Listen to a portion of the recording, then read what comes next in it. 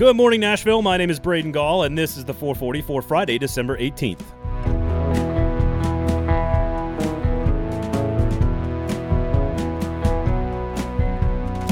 Today on the show, we will dive into all of the possible college football playoff scenarios. I have a message for all Heisman Trophy voters, but we begin with the Titans and Lions matchup on Sunday.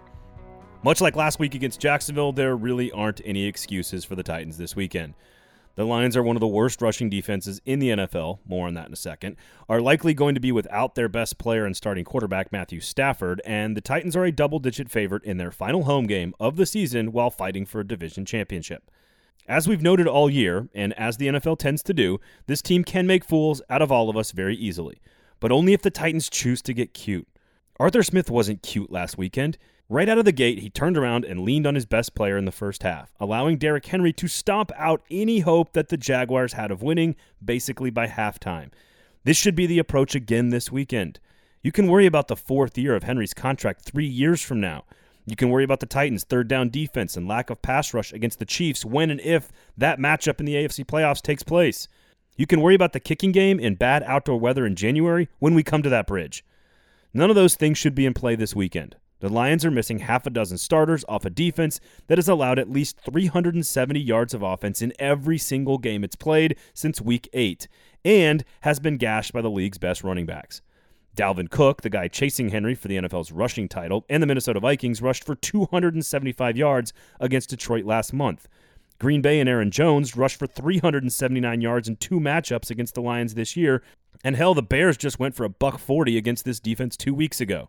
No, by the way, no team in the NFL has allowed more rushing touchdowns than the Detroit Lions. You're at home. You're facing at best a very unhealthy Matt Stafford and at worst Chase Daniel. You're a 10.5-point favorite, and you cannot afford a misstep with the Colts breathing down your neck in the division. Again, I understand this is oversimplifying so many different aspects of a very complex sport, but this just isn't a game you can afford to get cute with. Derrick Henry is going for his second consecutive NFL rushing title, and the Lions are the 29th rated rushing defense, just a few yards better than lowly Jacksonville, who, if you'll remember, allowed 170 yards to Derrick Henry in the first half last week. Don't mess around, Art. Just run the damn ball. After waiting for years and yapping about it for about the same amount of time, talks between the city and the Tennessee Titans about a massive stadium renovation are well underway, according to a report from the Tennessean on Thursday evening. This should not be a surprise to anyone, as both Amy Adams Strunk and the city have been on the record about trying to figure out what the next edition of Nissan Stadium will look like, in particular as we target trying to attract the World Cup in 2026. As I have been saying for years, the most logical step from an economic development standpoint is to somehow creatively extend the downtown entertainment district across the river to the east bank of the Cumberland.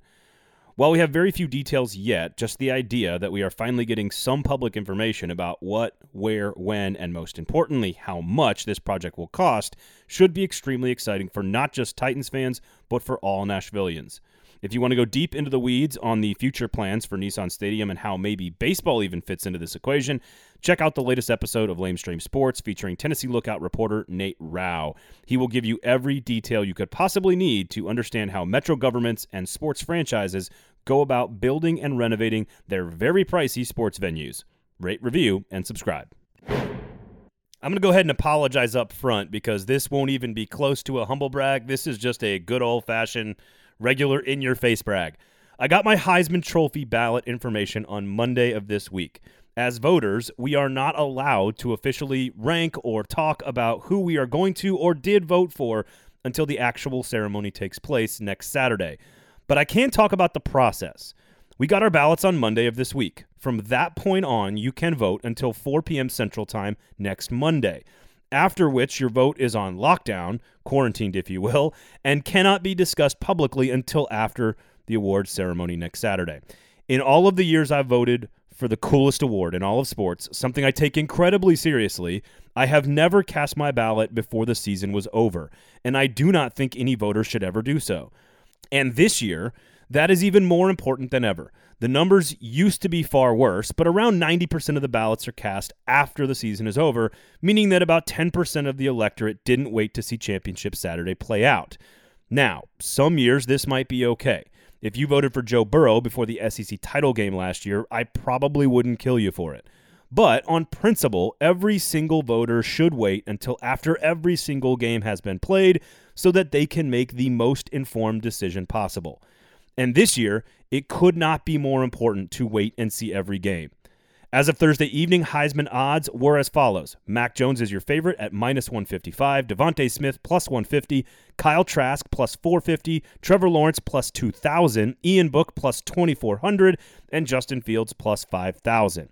Which means if Kyle Trask in Florida upsets Alabama or Ian Book in Notre Dame upsets Clemson, you could make a very strong case for both to win the award. Lawrence is almost unfairly discounted despite his unbelievable win-loss record, his absurd talent, and elite statistical production. Smith is an elite player, but a wide receiver has only won the award 3 times in history, and not since Desmond Howard did it in 1991. Mac Jones, the frontrunner, is a great player, but has the benefit of playing on the best team with the best supporting cast, and Justin Fields is likely the most valuable considering what is behind him at Ohio State and what they've been through, frankly. This is by far the hardest decision I can remember having to make on my Heisman ballot. I struggled greatly with the Tua versus Kyler Murray discussion and eventually went with Murray. I struggled with Deshaun Watson and Lamar Jackson, but felt pretty strongly that Deshaun Watson was the best player. Although Lamar Jackson was clearly a very deserving candidate, I still to this day think Deshaun Watson's the better player. And while those were tough decisions, I knew I had 2 extremely solid candidates who were head and shoulders above the rest of college football to pick from and really couldn't go wrong with either choice. This year, I have no clue. I may have Florida tight end Kyle Pitts on my ballot because I think he is the most dynamic and uncoverable weapon any team in America has this year. I am grateful that we have a lot of big games this weekend to help us decide, and I am hopeful that all ballots will be cast after Saturday, because if I had to vote today, I have no freaking clue who I'd put down at number 1. The college football playoff rankings will be finalized on Sunday at 11 a.m. Central Time, and here's how every team can get into the, let's call it the little dance or the mini dance, if you will. If Alabama beats Florida as expected, they are clearly in and will be the number 1 seed. If Notre Dame beats Clemson a second time, then the Irish will get in as the number 2 seed, and a 2-loss Clemson is out. Conversely, if number 3 Clemson gets revenge and beats the Irish, they would likely jump to the number 2 spot. If Ohio State beats Northwestern, they would probably lock up a spot as well, with at least one team ahead of them guaranteed to lose. So the Buckeyes are in with a win. So as it stands right now, the top 4, for lack of a better cliche, control their own destiny this weekend. If Alabama loses, the Tide are still probably locked into a spot, considering the team the committee would compare them to, Texas A&M, lost by 4 touchdowns in the head-to-head meeting earlier this year. So how can the Aggies get in? Should Northwestern beat Ohio State, that would knock the Buckeyes out, and likely the Ags would take their spot. Should Notre Dame beat Clemson, the Tigers are out, and Texas A&M likely takes their spot as well. So folks in Texas are rooting hard for the nerds in the Midwest this weekend. Even with chaos and a win over Alabama, I just don't know if there's a path for the Florida Gators to get in. The committee would have to weigh the Gators' SEC championship and win over Alabama, along with their 2 losses, against Texas A&M's 1-loss record and head-to-head win over Florida. As a reminder, no 2-loss team has ever made it into the playoff, but plenty of 1-loss second-place teams have. How do the Volunteers figure into all of this? Well, if Tennessee somehow beats Texas A&M, and Northwestern beats Ohio State, and Notre Dame beats Clemson, all of which would be rather large upsets, and then Florida beats Alabama, maybe, just maybe, the Gators could get in and make history as the first 2-loss team to make the college football playoff.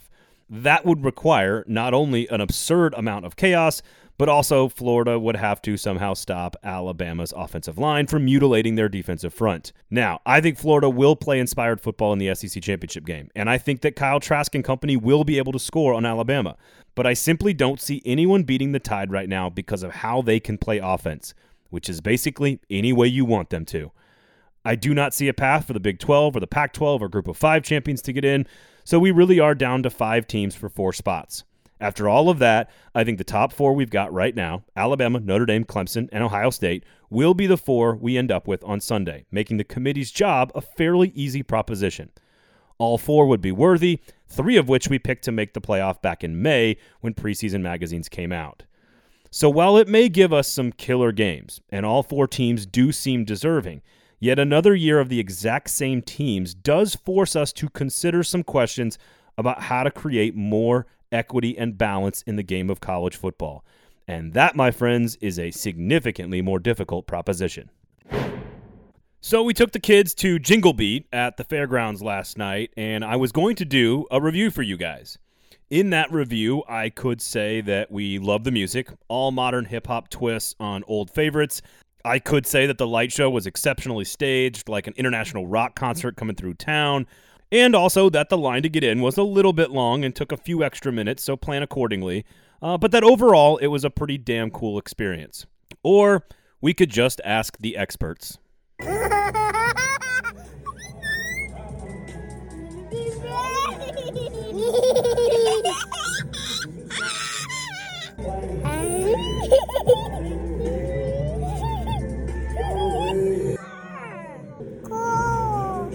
Four very tiny thumbs up from the girls, folks, that is for sure, and the wife enjoyed herself from the comfort of her heated seat. Very bougie of her. Anyway, it's a pretty slick event, super efficient once you're inside, and the kids have obviously told you how much they enjoyed it. Jingle Beat is at the fairgrounds now until December 31st. eamotion.com is the website for more information. Take the kids. I promise you, they'll have a good time. That just about does it for this week, folks. We do appreciate you hanging out with us again here on 440 Sports. Got a great episode of Lamestream Sports with Nate Rao. Obviously, Hal Gill on the Gold Standard. Talked to a ton of Gus Malzahn on Fringe Element, so please check out all the shows from the network and just share the show with somebody. Just tell one person about your favorite show. I would be forever in your debt. Thank you all for listening. My name is Braden Gall. You can follow me on Twitter at Braden Gall. Have a great weekend. Enjoy some football. Have a cocktail. This has been the 440 for Friday, December 18th. The 440 is a production of 440 Media. Written and produced by Braden Gall. Music by William Tyler.